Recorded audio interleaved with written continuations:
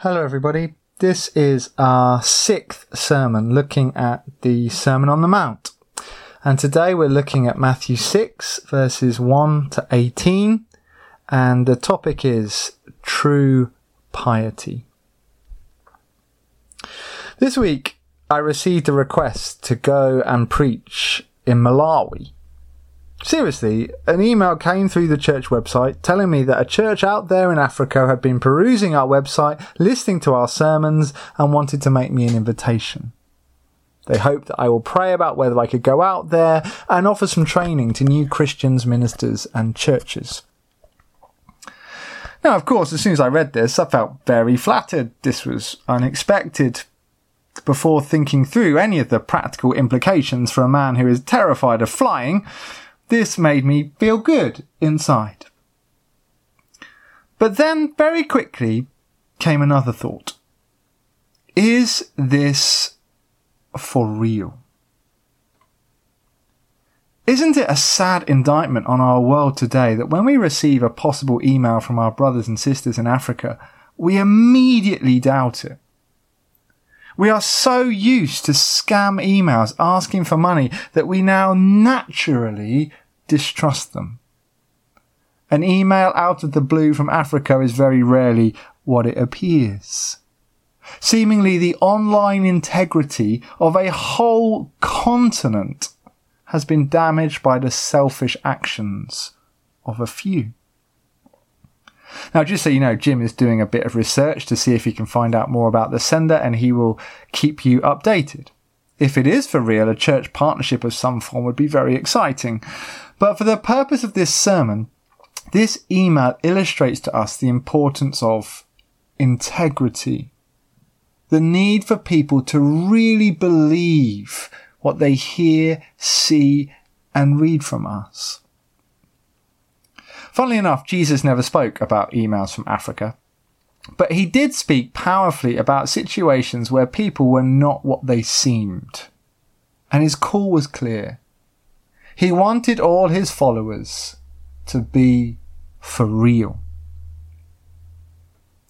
The first part of the Sermon on the Mount, which climaxed last week, was all about Jesus calling Israel back to being salt and light.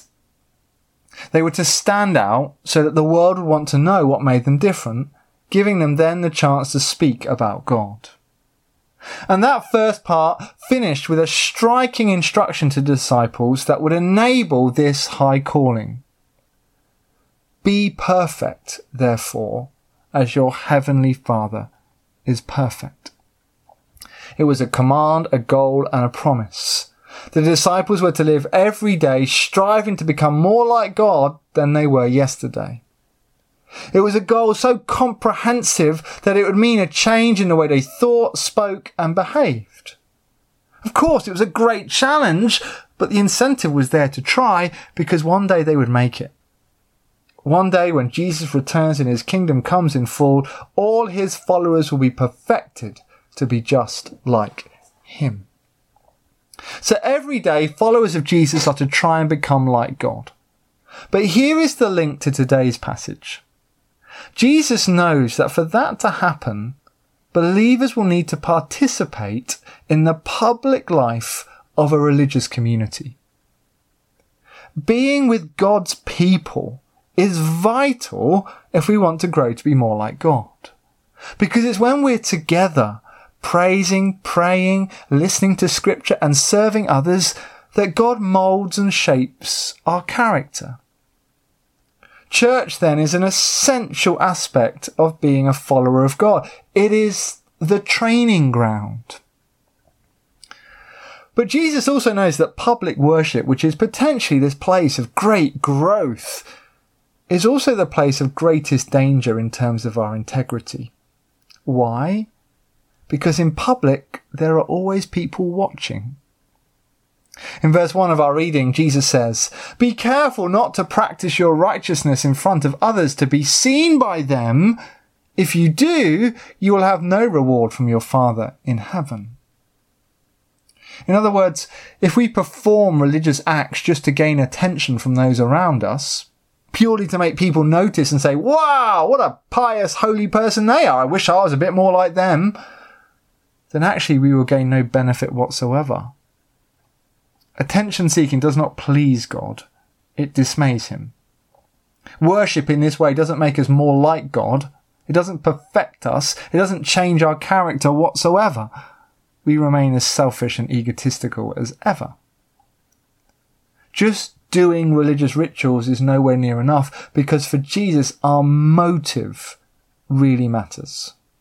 He wants us to become like God on the inside as well as on the outside. He wants us to be for real. So the command to become like God has been given to us all. And that process of transformation takes place first and foremost in the church. But we're going to learn tonight that this only happens if we have integrity, if we act with true piety. In this passage, Jesus challenges us with 3 stinging examples. Our attitudes are about to be tested in terms of public giving, prayer, and fasting. Jesus begins in verses 1 to 4 with giving to the needy. In the Old Testament law it says this: "There will always be poor people in the land, therefore I command you to be open-handed towards the poor and needy." It was there in Deuteronomy 15 for every Jew to see. Poverty was rife in ancient rural society, therefore the people of Israel needed to take seriously their obligation to the poor. The truly spiritual Jew would recognise the plight of the poor and give alms.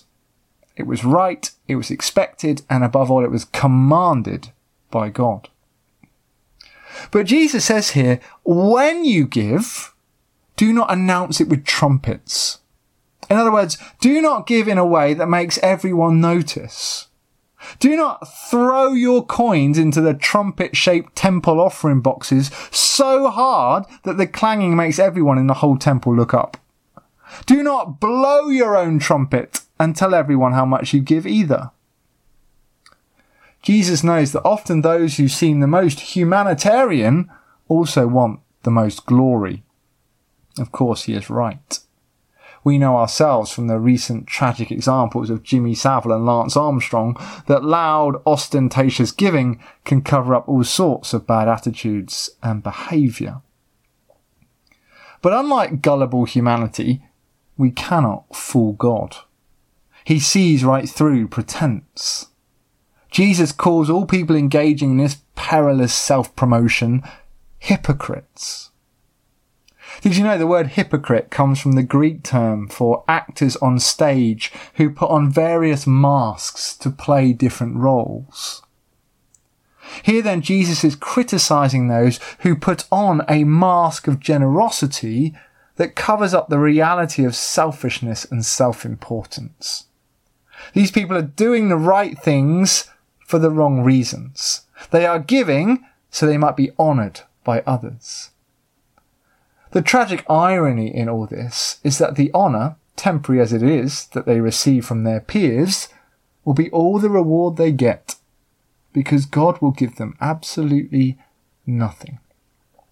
Religious activities with the wrong motives are of no value to him at all. God cares greatly about why we do what we do. To help avoid this pitfall then, Jesus instructs his followers to keep their giving secret. It's not that they should stop giving to the poor, but that they should have such purity of concern for them that they have no self-awareness as they give. Their left hand must not know what their right hand is doing. In other words, it does not matter whether anyone ever knows if you have done a good deed or not, because your Father in heaven will have seen it. More than that, he'll reward this giving done in secret. Now that doesn't mean he will shower us with more money or bless us with material riches. It doesn't mean that sort of reward at all. It means in turn for our giving, he will make us more like Jesus. He will grant us that inner righteousness that we are striving for every day. He will change our character. He will bring us closer to the perfection that we will have for all eternity. He will make us real.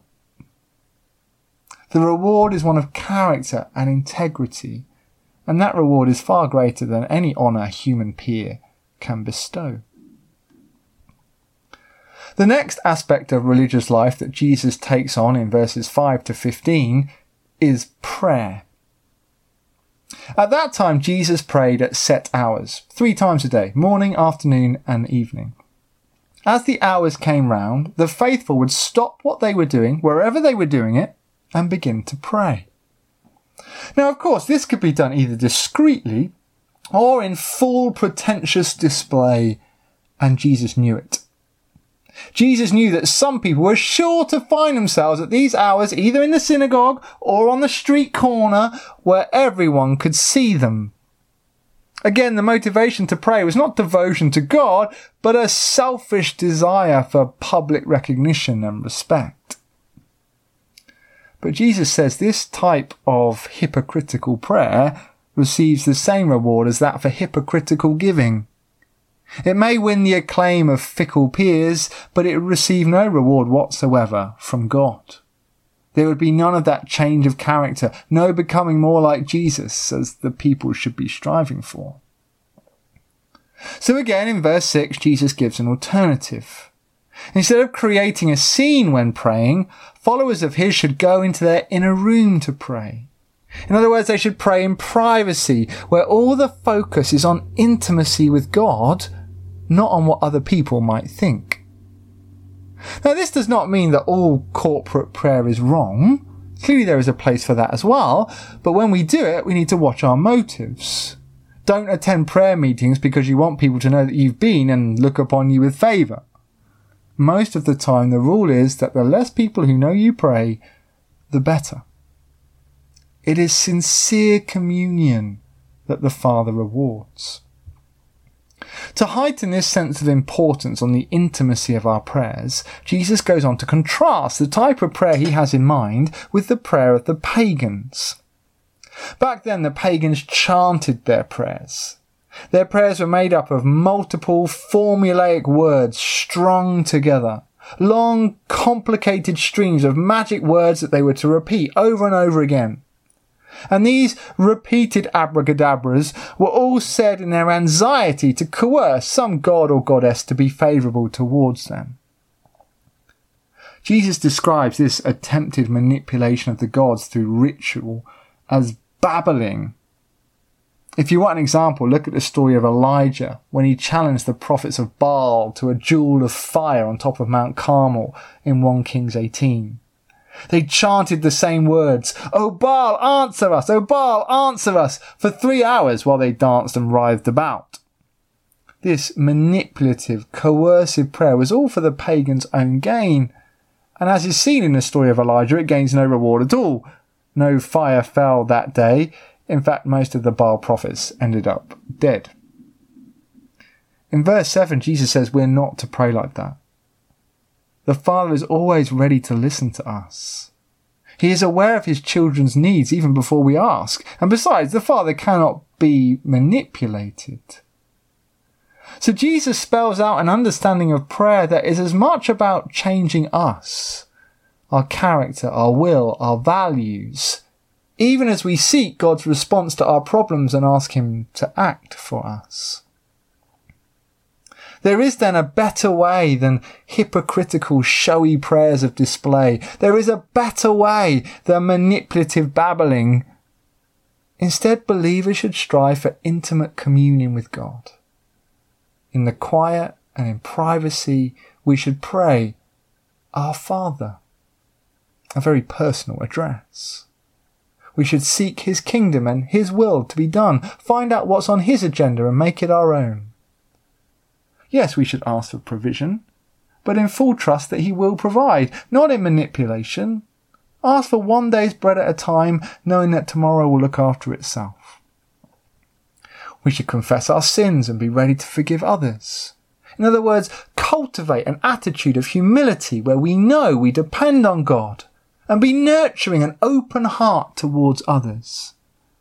After all, in verses 14 and 15, it says that if our heart is too hard to forgive someone else, it will be too hard to receive forgiveness from God as well.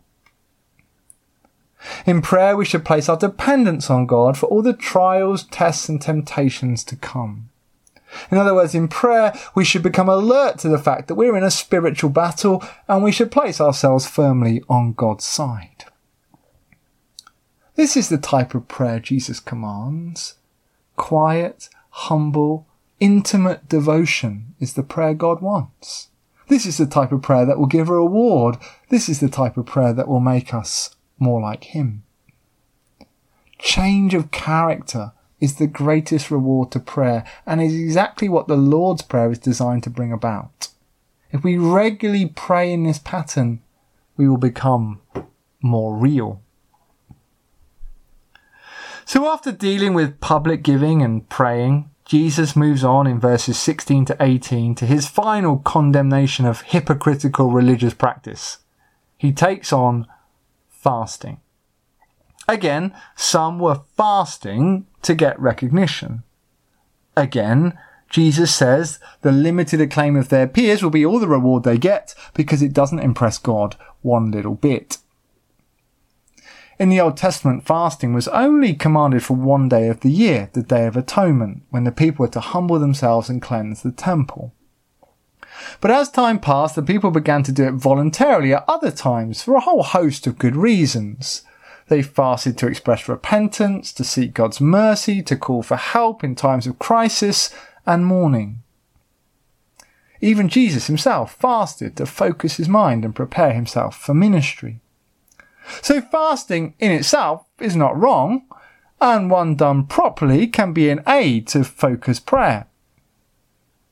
But, and it's a big but, we need to be aware that whenever we deny ourselves something, there is always a great danger of attention seeking, acting pious to gain the respect of others.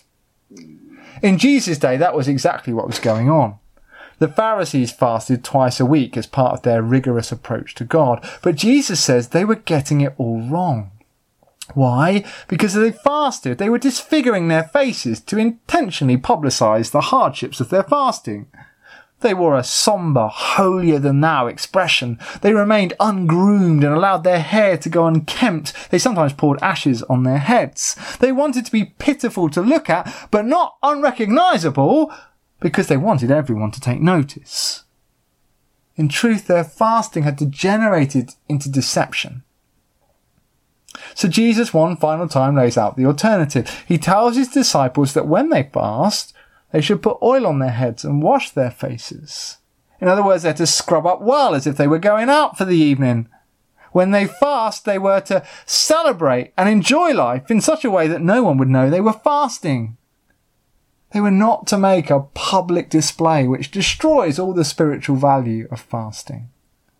Their fasting is only to be seen by God, and he'll reward this true piety not with copious material blessing, but with something far greater.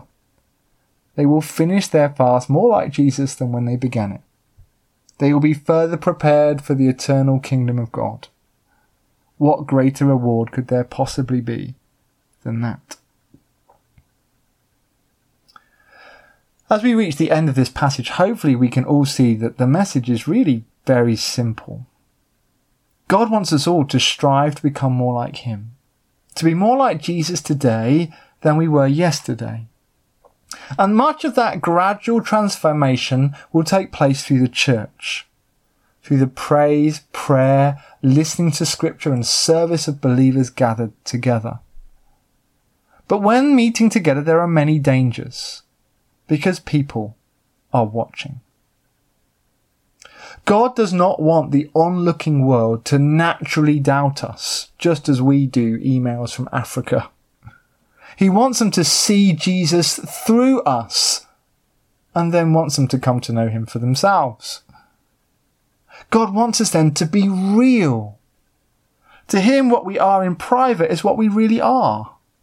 Let's not kid ourselves. God knows what we're like when no one else is watching. He knows our motives. So we need to strive to be people of integrity. But the good news is this. If we worship God with true piety, that transformation to be like him really will continue to take place.